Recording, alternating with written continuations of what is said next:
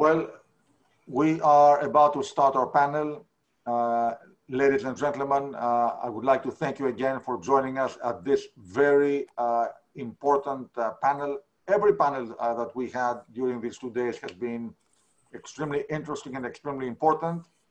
And now we're coming to a panel that we host traditionally at our Posidonia event with industry captains, industry titans, major owners who are active across many sectors of shipping and who are going to share with us their insight across the industry segments and on the direction and future of the industry. I would like to thank Keith Bilotti, partner at Sweden Kissel, for moderating it. Keith and I are in New York. The other participants are in Athens. And frankly, I don't think we could have a better panel. I would like to welcome Angeliki Frangou, Nikos Tsakos, Petros Papas, George Prokopiou, and Vangelis Marinakis is joining us in a minute. So thank you very much.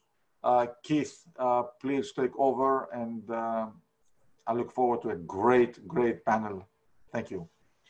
Thank you, Nicholas. Good afternoon, everyone. I'd like to welcome all of you here today. This panel is obviously comprised of the biggest names. We're going to take out our crystal ball today, and we're going to tackle the future of shipping, business, investment opportunities, and all the shipping segments. Angeliki, I'd like to start with you. You know, we're speaking together at a very interesting time in our history. We're currently experiencing a technological boom. We're embarking on a decarbonization revolution, and all of this is set in the backdrop of a pandemic that has forced billions of people to shelter in place.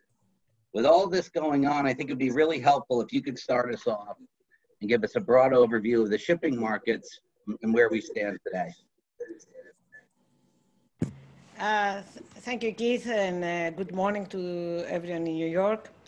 I think basically we are, this pandemic has caused and is continuing to cause a significant disruption in society. Basically, and we like to call it a pandemic economy, what is happening. The quarantines, self-isolation has created,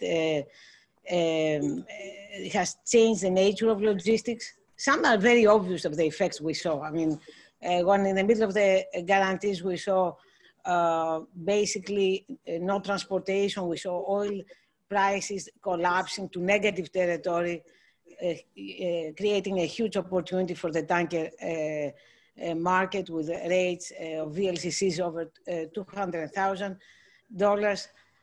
Some less obvious, like what is happening on the containers. I mean, where all of a sudden, weight wipes,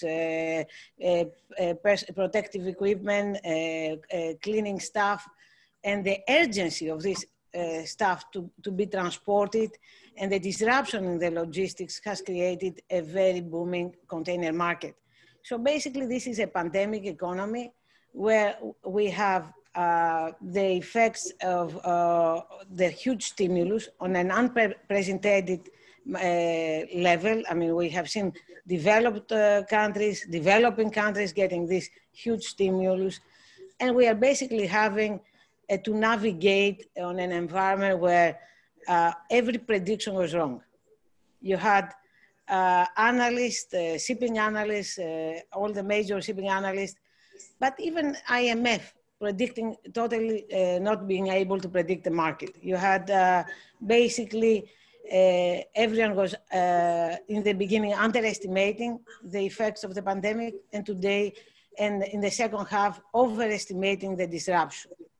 And we have seen that basically countries that have used their stimulus have produced very nicely results, like China has addressed effectively the pandemic, and we have seen growth on GDP of almost 5% in Q3. Overall, the country, the second economy in the world, will be growing to about 2% year on year, very significant.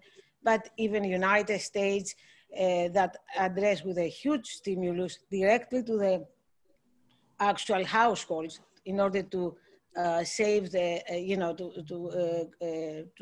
to deal with an unemployment. We have seen that has actually is coming much better. And what is this economy is showing is that basically the estimates we had for the second half is much better. So 2% growth for China. US is, instead of contracted by 8%, will be minus 4%. And Europe and all, basically all the major economies. But what it has shown this pandemic economy is that you have some losers and some winners industries. Travel, hotel, restaurants, this kind of an economy is suffering. Because basically the products have to go to the consumer. So basically transportation is a big beneficiary. Transportation of goods has been a beneficiary. And basically shipping is part of that, service.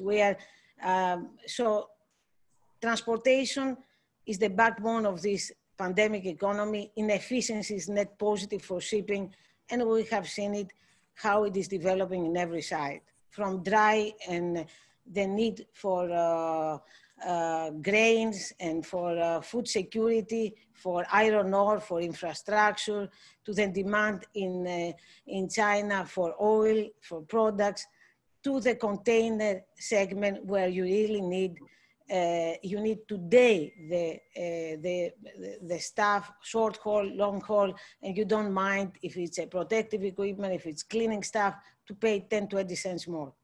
This is basically where we are in a new pandemic economy. Angeliki, thank you for that. That was an excellent summary. You know, we're going to need to unpack some of this as we continue our conversation today. You know, I think where we'll start is on the supply side. And George, this question is for you. You know, given what's going on in the market and all the things that Angeliki was talking about, I think it'd be helpful for our audience if you address vessel supply and the main drivers of it right now. And perhaps you can give your perspective, you know, specifically on the LNG and the tanker markets. Good afternoon, everybody. Thank you for giving us this opportunity to see each other and exchange views. The usual gatherings are not taking place anymore. And it's true that we miss each other. I would like to say that, as always, it's very difficult to predict the future. So I'll not dare to say a prediction if the market goes up or down, but I can say some facts which, as very well Angeliki described, the tanker market had a good go by coincidence, where the Russians and Saudis were competing on market share, and they started producing as much as they could. And helped by the pandemic, where the demand also was very low, the price of the commodity collapsed. So when something is very cheap, everybody is buying, storing it for the future. And this is what happened. We have seen the oil below $20 in real terms, not on the stock market. So I do believe that the oil price is artificially high, and in general, the energy prices will go south. And as it is easy to see the relationship between LNG and crude oil, 1 barrel of crude oil contains 5.5 MMBTUs in order to compare energy with energy. So delivered in Europe, LNG is $4 per MMBTU now, that has gone up. So that means that the equivalent energy cost on LNG and crude oil, the price should be $22 a barrel. And of course, the differential from 22 to 40 is a squeeze on supply by closing the tabs, and at the same time, lack of infrastructure in distributing the natural gas, LNG. If it had equivalent distribution network, the price of oil would go down to around 20, as I believe will do soon.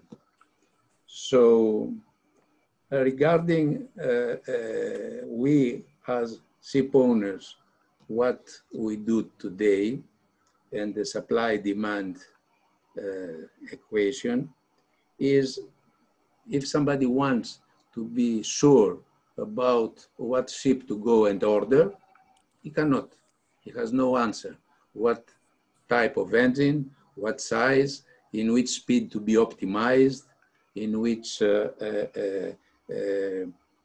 size, because the vague guidance that we have with the regulations is about by 2050 having 50% green gas emissions of what we had at 2008.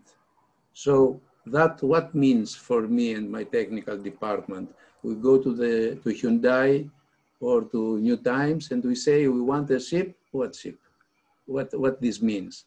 So we have lack of clear and transparent regulations, and as they messed it up with the regulations with ballast water treatment, we are treating the water when billions of tons are going with the Gulf Stream and all these per second, moving all the earth around.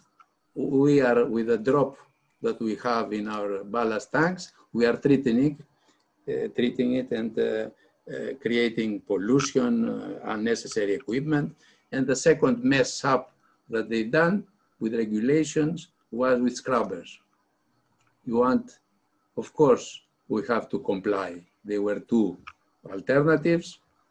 One was to use compliant fuel, and one was to take high contain sulfur and treat it on board. Of course, and very good speculation, welcome Vangelis, very good speculation was made by owners, others going on the scrubber way and others not going on the scrubber way, but this was not because of the environment. This was because of speculation. As you speculate on the exchange rate between Swiss franc and dollar, they were speculating between the price of compliant and non-compliant fuel. And when somebody sees that the difference was $350 to $400, it is obvious that you say, let's invest, I'll make a killing in 12 months, I'll pay off my investment. Now, where the difference is $50 to $60 to $65, the economics are different. But all this is against, and I believe, I don't know if we will expand to your second point about the environment, because we are giving the wrong signal in the world. And I want to make a statement that ship owners do care deeply about the environment, and always they buy the best available. What is the latest? Nobody goes and says, give me your 10-year-old model. Everybody goes and orders the best available. Well, technology, shipbuilders, engine builders can produce. So the IMO and the classification societies held by the owners should target the right enemy. And the right enemy is pollution. It's not ship owners, it's not engine builders, and there are two big categories. One is the desirable, and the other is the doable. So for the futurologists, it's very nice to talk about the future. but we have to talk about today and tomorrow, actually tomorrow, when you go to place an order. So we have to reduce our ambitions for zero emissions in 10 years or 20 years and see what we can do from tomorrow. And this has two legs, existing ships and new ships.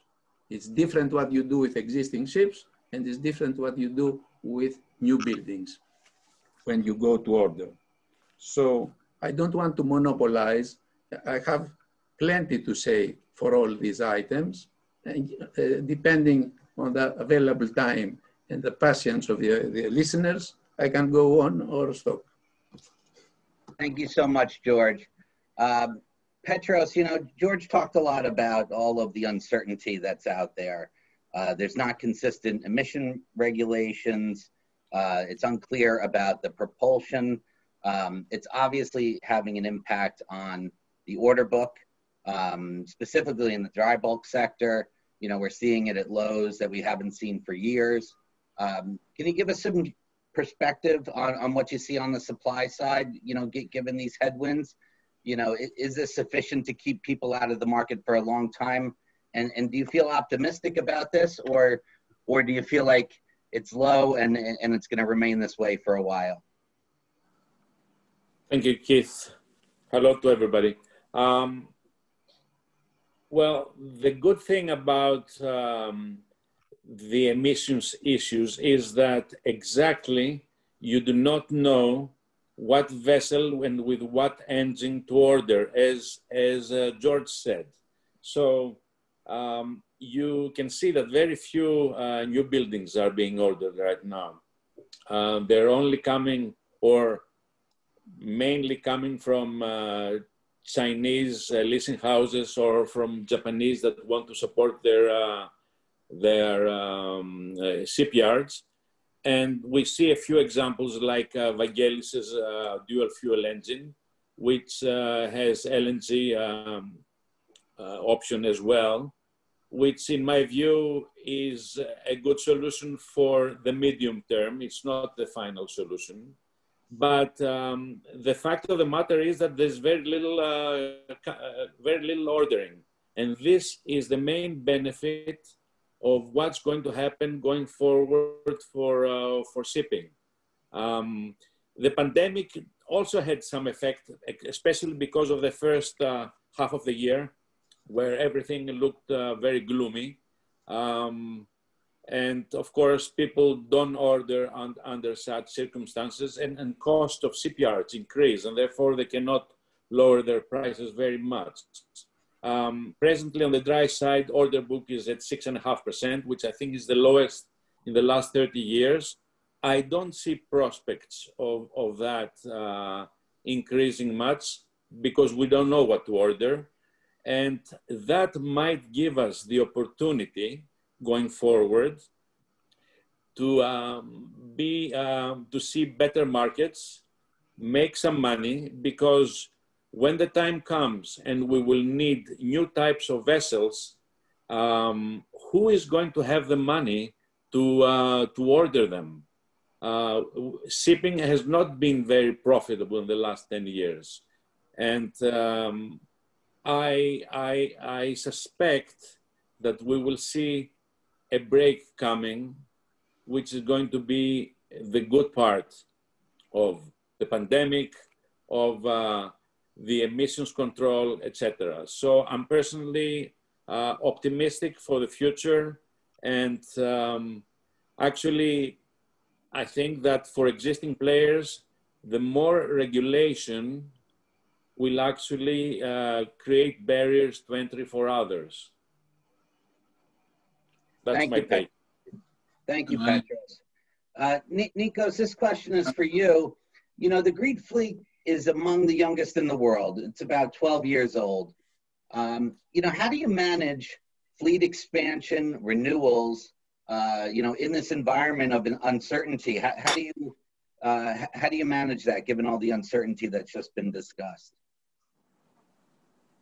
Thank you, and good morning, good afternoon to all of you. And, Welcome, Vangelis. It was a very good night last night. My son and I enjoyed very much the whole evening. From what I've been listening to so far, it is obvious that all of us are literally on the same boat. What you have spoken about is really, for the short or medium term, good news. Since my days as Intertango chairman, I had become a joke for telling everybody not to build new ships. Finally, thanks to not only the pandemic, but to the changes of technology that Mr. Prokopiou spoke about and Petros, we are seeing very, very few ships being built today. I think this is good news for all of us. I don't think anyone out here in Greece, thanks to all of us here in the panel and many, many more around, Greece has one of the youngest fleets in the world, which means that none of us should be in any agony to try and build ships without any purpose. So that will give us a cushion of time of a relatively, I would say, comfortable market. None of us are expecting to see the first 6 months of 2020 in tankers very soon coming back. But this does not mean as demand starts creeping up, and it's starting back. I mean, you see the jet fuel is coming back in a small way, so the clean market will get some legs in the middle of the winter, helping also with the cold winter. A lot of oil companies are out there bottom digging, which means that they are looking for employment at what they consider to be very, very low levels. And why would anybody pay $25,000 for one of our Suezmaxes if he could take it for $5,000 today on the spot market? So I think these are good signs going forward. They do not solve the big issues that all of you have brought up, but let's not say we are not here losing sleep on what vessels we are not being able to build as we go forward. George Prokopiou, and he spoke about things for 2050. I think the changes are coming quicker. I think 2030 is what we are looking right now to try and manage. Technology in many cases is changing quicker than iPhone. I think I have changed less of my phones than the technology, the engine technology, propulsion technology has changed so far. I think these are things that are keeping people looking very carefully. Our policy is, if one client comes over and he wants us to try with him a new technology for going long term, we will consider it very seriously. But at least in my case, I am not planning to build ships before the ball stabilizes somewhere. And I would like to also bring back the idea that George Prokopiou and others had discussed just before the virus, and for some reason it has faded away. What happened to slow steaming? I think, George, you were very, very, I think, fanatic, on promoting the slow steaming. For some reason, this has lost some steam right now. That could be a solution from now until 2030. Thank you. I'll revert after Mr. Marinakis makes his statement. Sure. Continuing along this demand theme that Nico started, Vangelis, will you talk a little bit about the demand that we've seen? We've seen, extraordinary transformation over the past year. In the oil markets, we touched upon, in all the various sectors, we've had the pandemic. We're now seeing a lot of stimulus from governments. Can you talk a little bit about demand, and can you talk about, your views on it, and whether we're just really restocking right now, or if we're going to see continued growth as we come out of this? First of all, I would like to comment in what George Prokopiou mentioned earlier about the environmental and all of these issues. I think that what we face is that we are navigating into waters as far as pollution, environment is concerned, without a proper guidance or regulation in what we need to do for the future.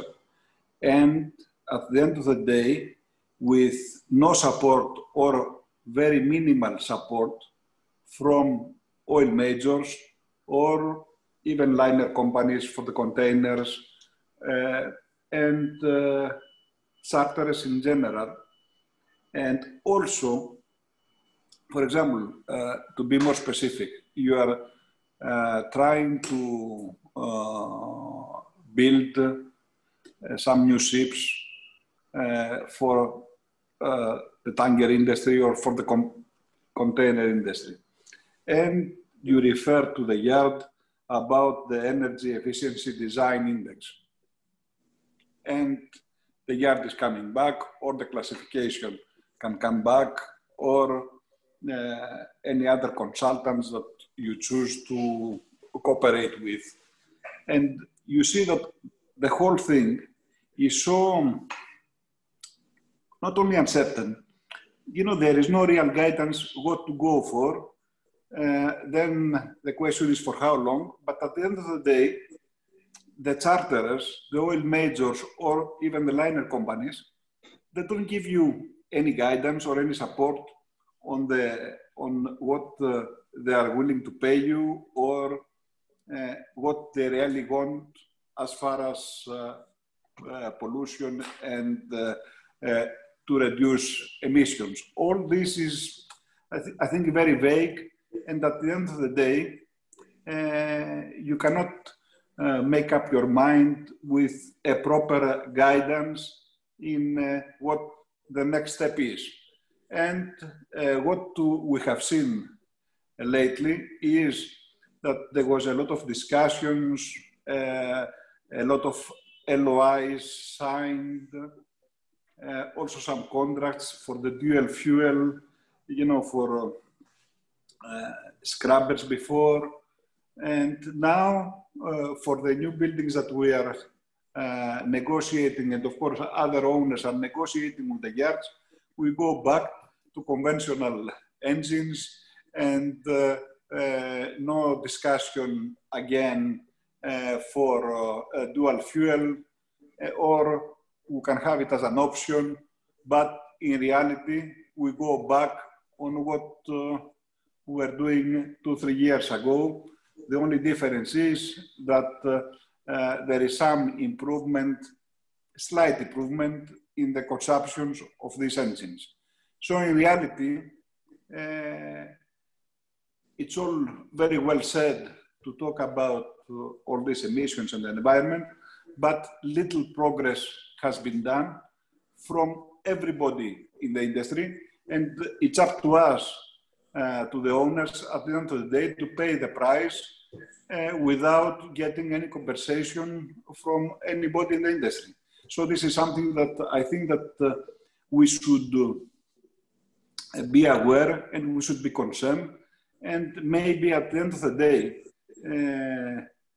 we need to cooperate closer in order for us to take some decisions as a body from the tango, from a cooperation that we can all discuss on the bigger companies, let's say, that we, let's say, dictate our way forward. Because right now, as I said, it's very confusing and we're not getting anywhere properly as far as what to do or how to get a proper ordering for the years to come. That's what I think about all this, and of course I would like to hear your comments on it. Like very well said, Vangelis. If you allow me to take it from where Mr. Marinakis has arrived,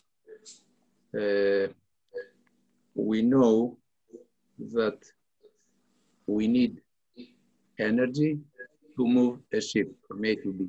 I leave the statements that the shipping is the less polluting means of transportation, and 93 is the most efficient, 93% of the world trade is on ships and so on. I leave this because we are repeating ourselves. The energy that the ship needs is coming from the time being from fossil fuels.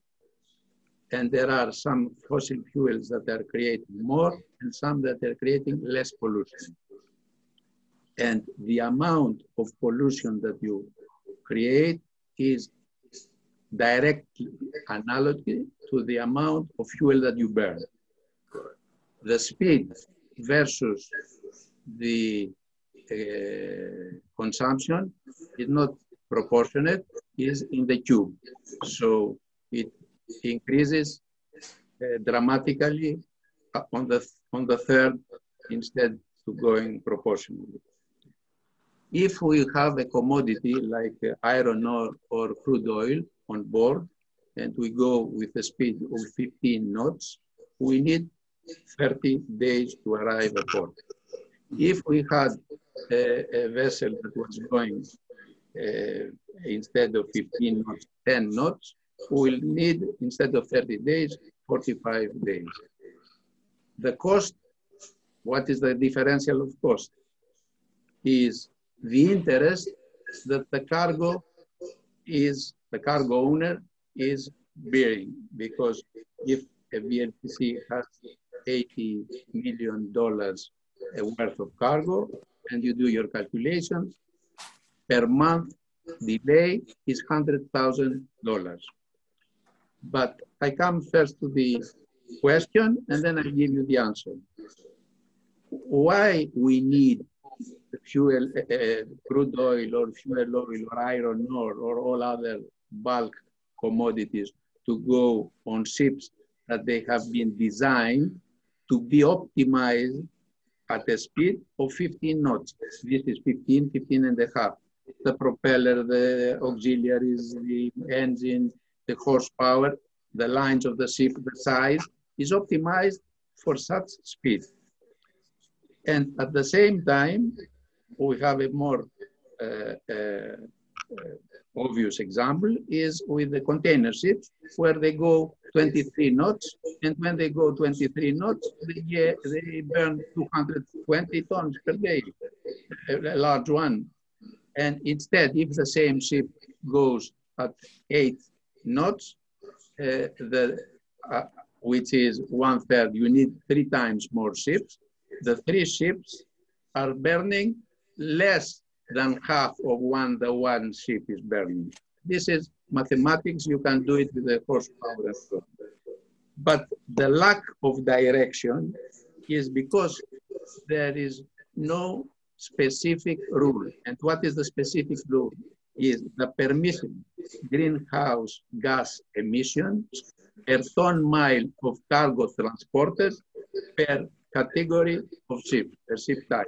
So much for the VLCC, so much for the Suez, the Afra, the Cape, the Panamax, the Kamsarmax. So the maker has, and the engine builder and the maker has to optimize a vessel that lies within these permissible limits.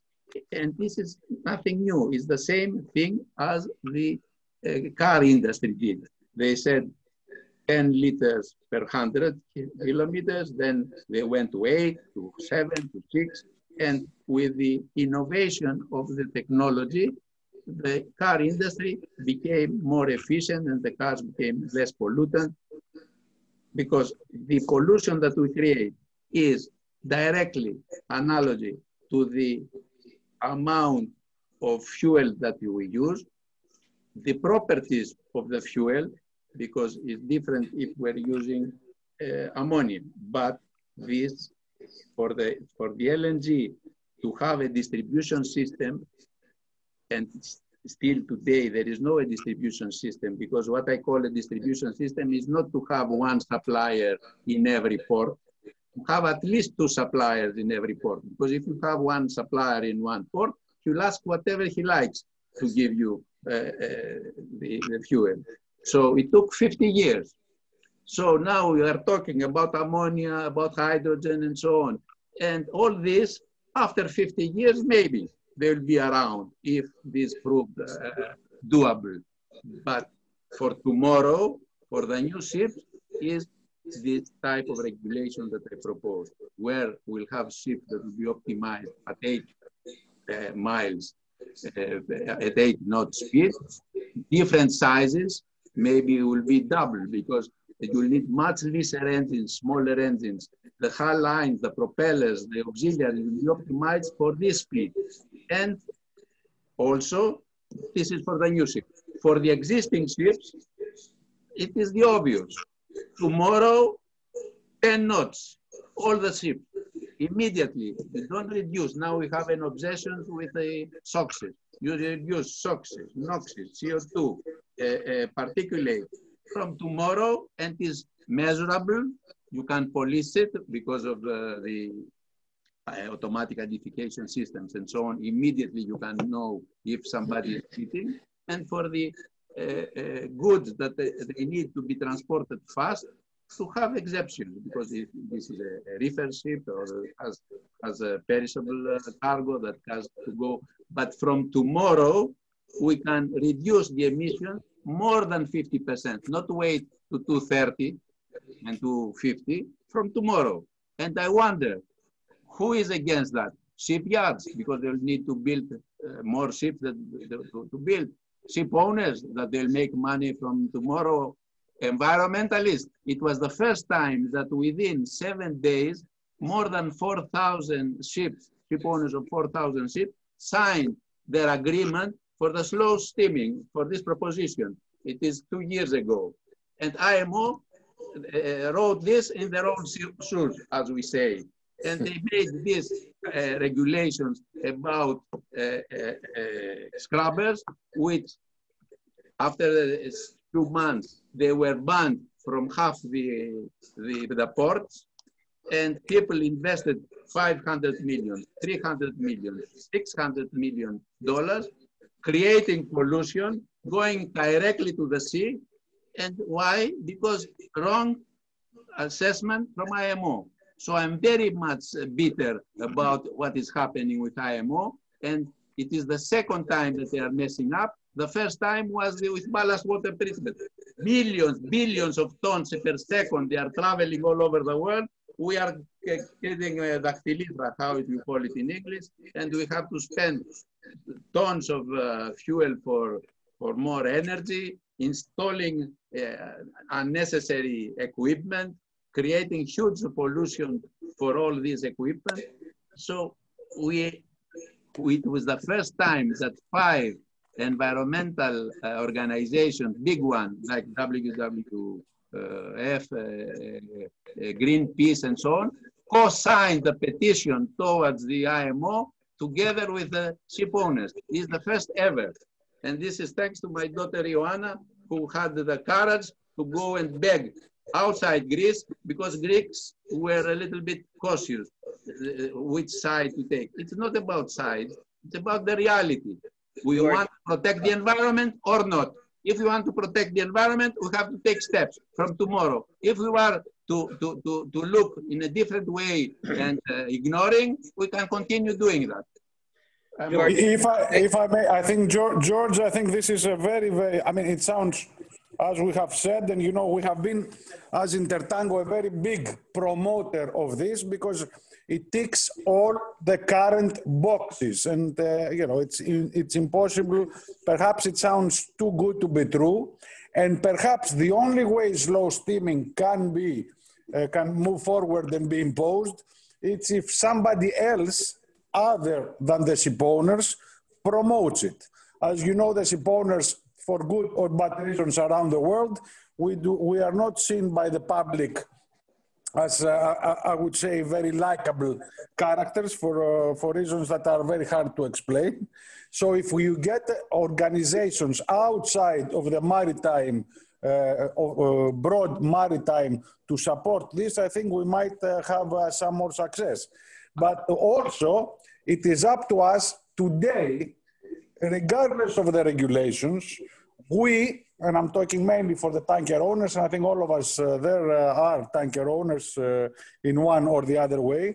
We are cruising at 14 and 15 knots to try and get cargoes at negative operating rate expenses today. So instead of us theoretically trying to convince the world about how good slow steaming is, let's right now move at $8,000 to go get a negative return from the ships, and you see how our spot markets will have also a good effect for that and for the environment. This is something we could decide to do today if we would like. You are absolutely right, but it is a matter that the Charter Party also includes this, and you don't get a claim for slow steaming. There is no doubt. Charter parties are to be negotiated anyway. Nick and George, there is no doubt that slow steaming is the cleaner, the most straightforward way for everybody in the industry. Also something that can be monitored and is the cleanest way forward. And also creates opportunity for nearly everybody involved. But there seems some reluctance.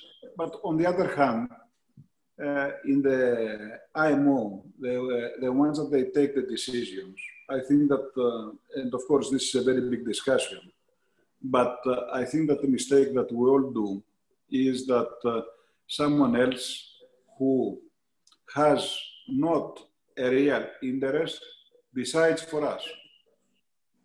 So it's our fault that we allow it. Even knowledge, I will add. Interest and knowledge. Okay. But the interest is very important, most important. And of course, knowledge goes without saying that they need to have. But at the end of the day, who decides for us? We are risking millions or billions of dollars every day. And what you are proposing is something that you don't need to be a scientist, you don't need to be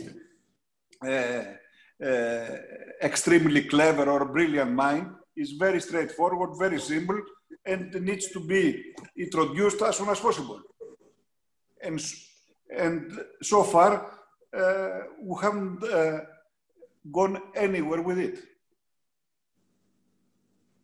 Because this is also something that, as far as Intertango is concerned, we need to put extreme pressure there. I agree.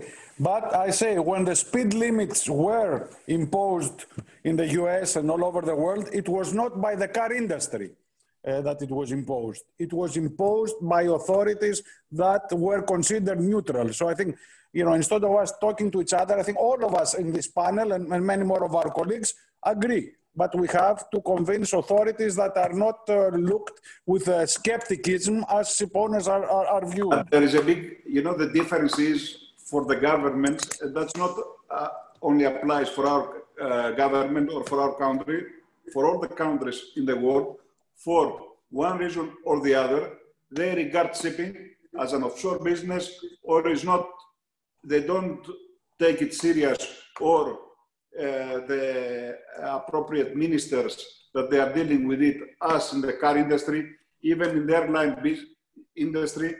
You know, the shipping business, it's something that is not considered part of each country.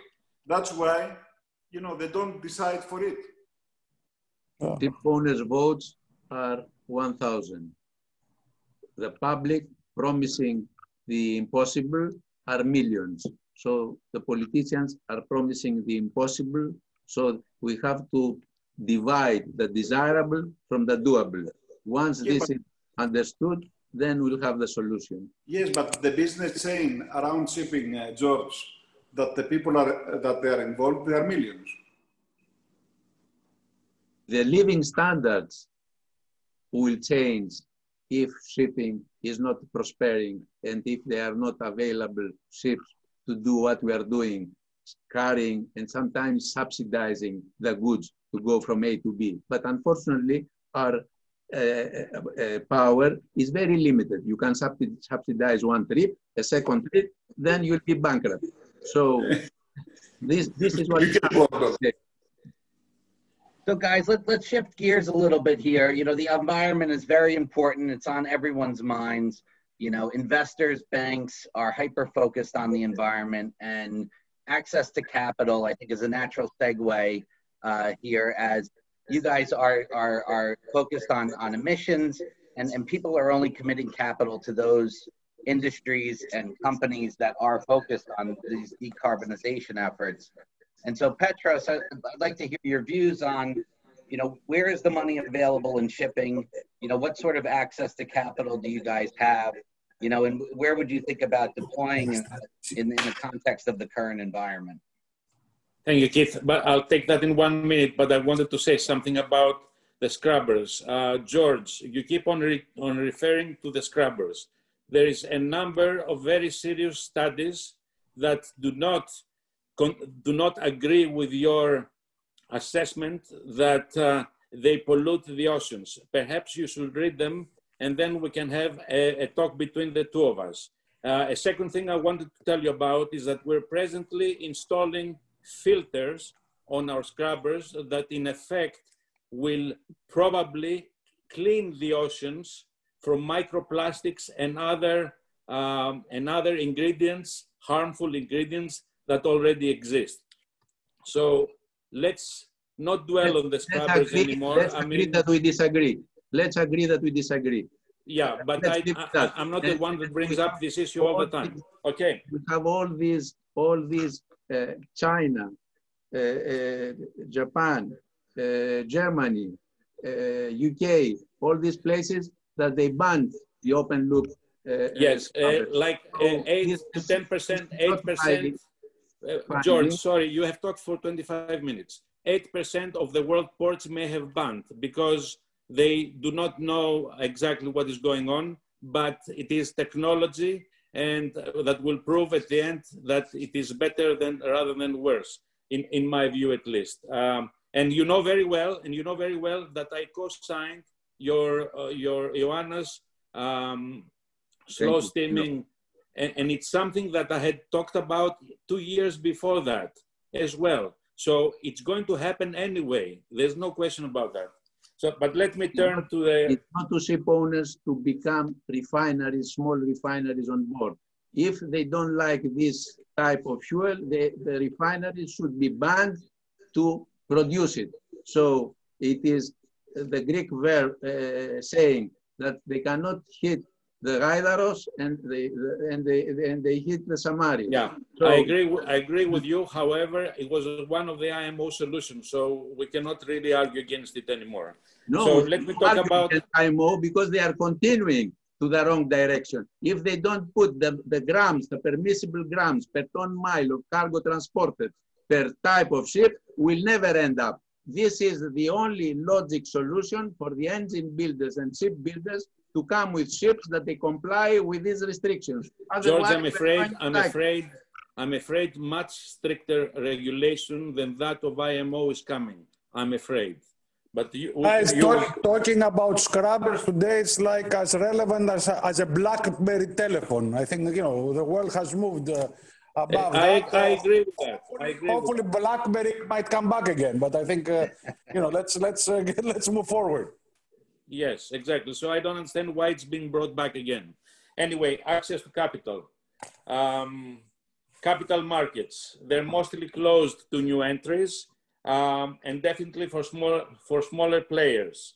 For existing players, if you want to raise money, you have to do it at a discount to your NAV, and that will not make your shareholders very happy, as they will be diluted. Bank debt, again, mainly for probably bigger companies, with consolidated balance sheets and corporate structure. There's also, of course, the green factor, which will play a major role going forward in bank lending. But again, this is going to be for organized outfits. The good thing about Greek shipping companies is that the Greek banks have re-entered the sector, and at relatively decent margins, they lend 50 to 60% levels. So the smaller medium companies do have an access through them. And of course, there are the financial boutiques that will lend at higher percentages even, but at very high cost, like 7.5 to 12.5%, which is really very expensive. There is also sale and leaseback from China at about 60-65%, again for better names with decent margins, and in Japan, but much more selective at even at 70+%, and margins that start from the high twos. As far as private equity is concerned, they have burned their fingers in shipping, and I don't think they're anywhere to be found. There are still some private equity persevering, such as Oaktree, for example, which are with us. And actually, I think for good reason, because I'm personally positive about the next 2 to 5 years, but I think that is going to be probably your last question, and I don't want to dwell. So all in all, most finance is for bigger and better organized companies, and relatively amply available at decent margins. The smaller ones will have to look mostly at local banks and at historical relationship banks. And finally, bonds, which I forgot to mention. we're looking at green bonds, but they're very expensive. They're still 8%. So actually, I don't see the advantage of a bond being green or whichever color. Baby bonds, etc. But they're expensive, and mostly the market is closed. So there is a short and quick summary for capital availability, Keith. Thank you, Petros. We're going to see a lot of increased costs to comply with all these environmental demands. You know, smaller companies are going to be have much more challenges as they bear those costs. Vangeli and I want Angeliki afterwards to address this. Are we going to see more consolidations in the market as a result of that? You know, we often hear about consolidation. Everyone speaks up about the advantages of scale and economies of scale and size, you know, but then there's consolidations and then folks don't necessarily realize all those benefits. Vangeli, I know you recently were involved in some consolidation. Can you talk about your experience and, you know, how you found that? You know, I'm the last person to speak about consolidation because my worst business decision so far was the merger we did with Diamond S. You know, it was, looking back, a very bad decision because the management involved and the CEO involved and the family of the CEO, it's, you know, the most useless attitude and results that I have ever seen since I was involved actively in shipping in the last, let's say, 30 years. For example, during 2020, we enjoyed a very strong tanker market. And what happened at the end is that we didn't manage to fix one ship per period. We didn't manage to sell any ships. We didn't manage to renew any single vessel of the fleet. So consolidation, in theory, it's something that makes a lot of sense, provided that you have the right people and also the people that they have real interest in it, not only a very good wage and compensation package.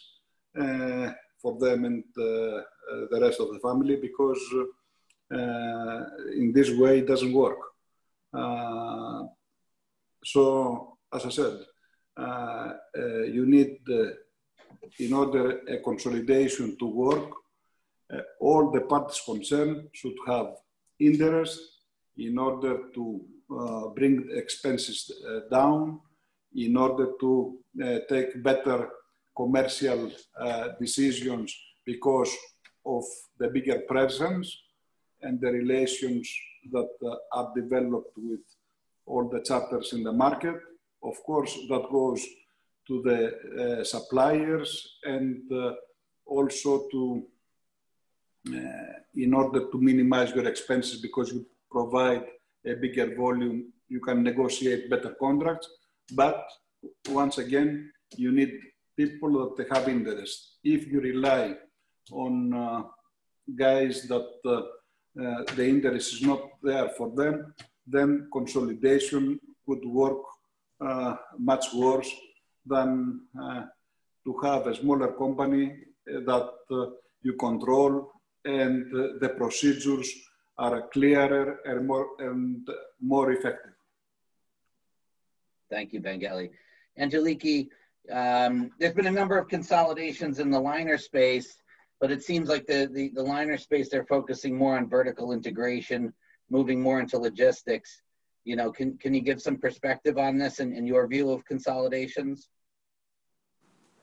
I will, you know, consolidation, I'll say that in shipping we have seen some happening already, but I think it has run its course. As Vangelis have said, we have seen some large entities that have been created. What I like to touch upon, and I think is an important issue that we have to be, is important for our industry, and is about efficiency and climate.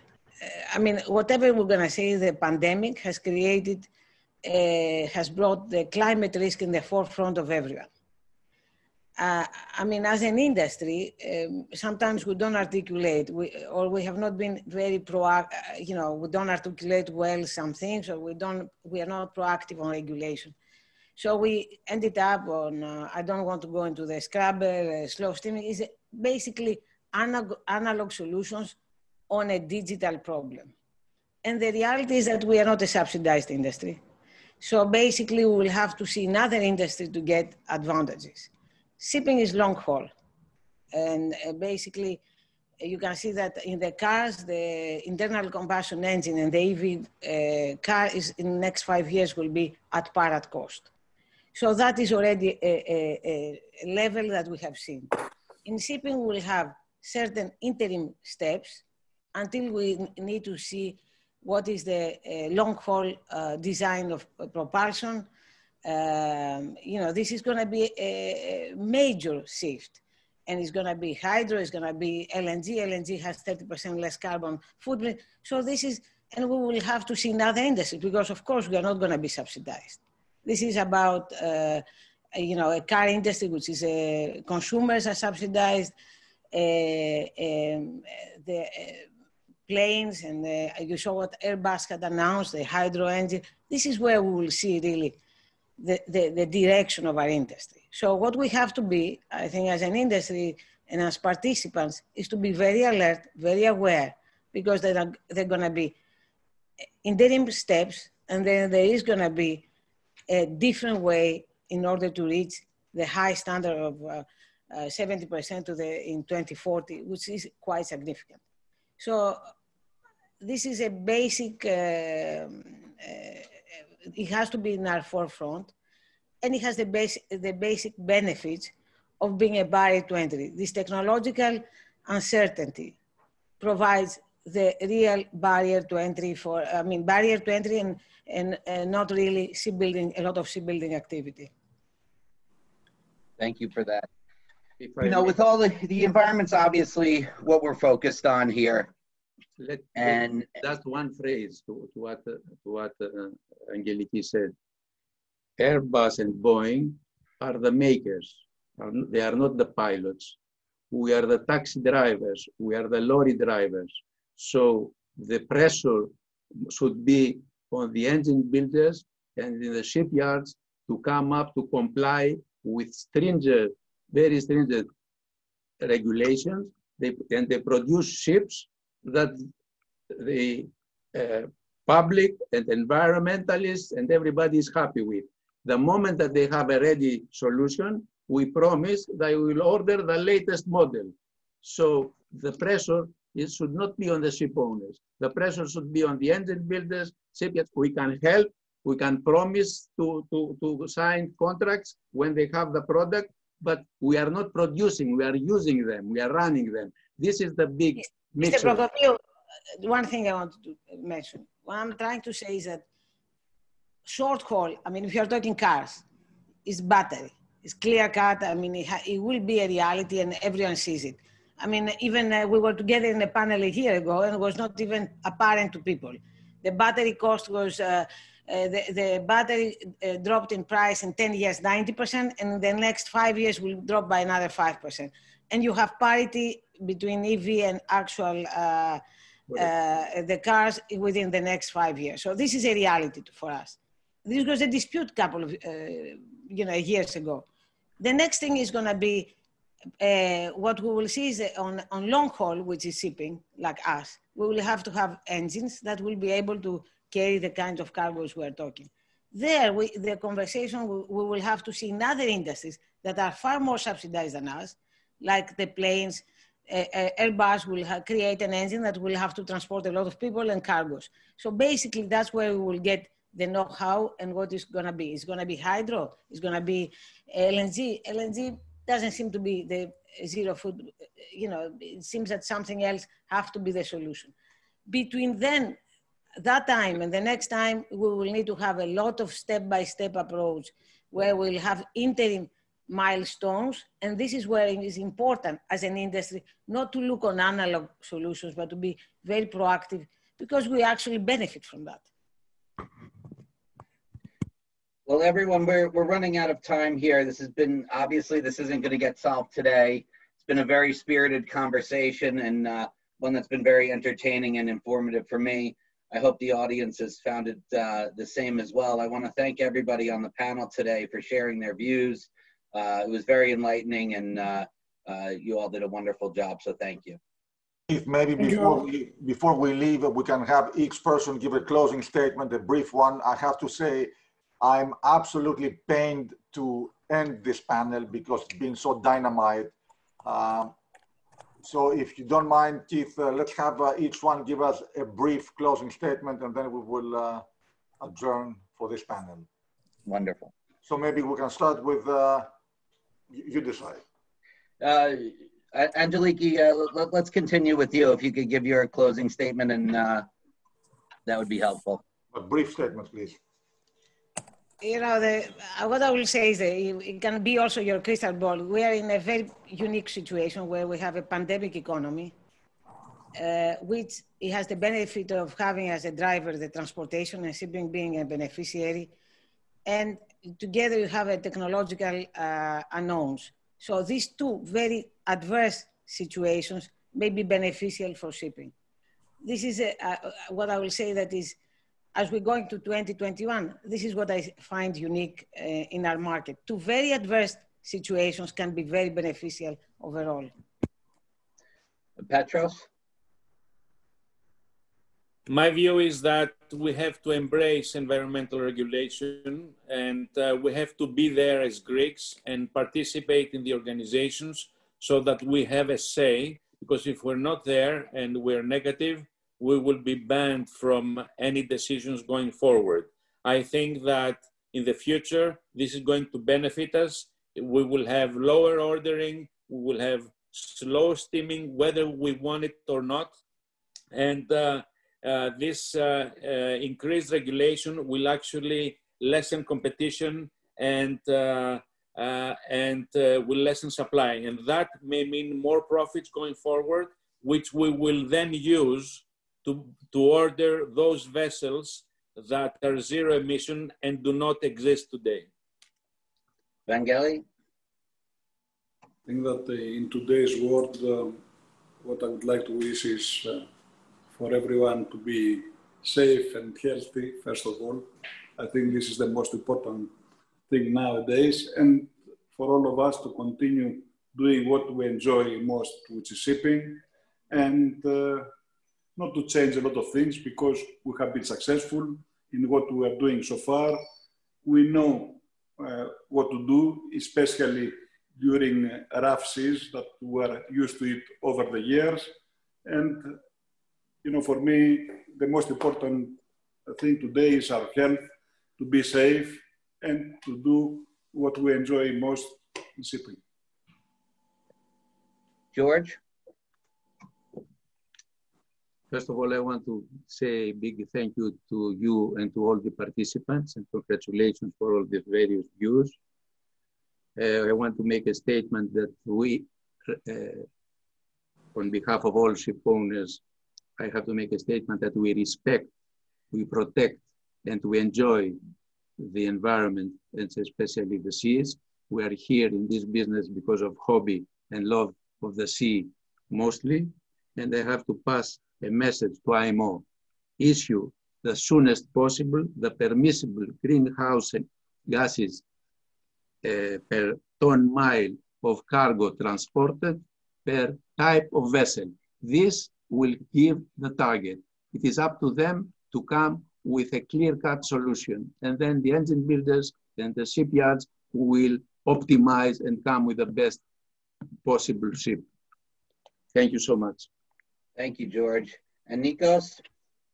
Well, thank you very much. I think yourself and Nick and his team for keeping us communicating, at least even in this modern communication virtual world, because if we do not communicate between us, misunderstandings happen, which are not, it's not very nice to have misunderstandings between us. I would like to give a suggestion to Nikos that all of us in this panel, from what it seems, we share exactly the same values and the same ideas and the same game plan. It will be good, Nikos, but as Vangelis said before, and I think George, we cannot influence situations. It would be very interesting when you bring all of us here to, you know, that we share all of the same things. It would be good to also have in these panels, you know, people either from the IMO or from the European Union, people to whom they will understand that shipping is not that very strange entity that is polluting the world. And we are, you know, people there to discuss. So please open up your panels. I mean, we are talking between ourselves, so we've been doing it for years and years, and still, unfortunately, some of us cannot communicate correctly. But open it up, because I think it's very important. Again, stay safe, and let's do not forget our seafarers, most of them being stranded on ships as we speak today, and going through very, very difficult circumstances for their health, mental and physical. And with that, I would like to thank you, Nick, for keeping us around. Nico, thank you to all of you, first of all, for an amazing panel. And thank you for your suggestion, Nico. This event that we're doing today is within the Posidonia Web Forums Week. So the idea was to pay tribute to Greek shipping, and that's why we restricted participation only to Greek principals, major Greek principals. But now I know I have my marching orders publicly delivered. So now we know what the next webinar will be, and I count on having you on board. And of course, we're going to get together the IMO and the other organizations for a very healthy and constructive debate. So thank you for giving me my next project, and thank you all for joining us today. It has been an amazing panel, and now we're rushing to the next one. I couldn't thank you more. Thank you. Thank you, Nico. Bye-bye. Bye-bye. Thank you. Bye-bye.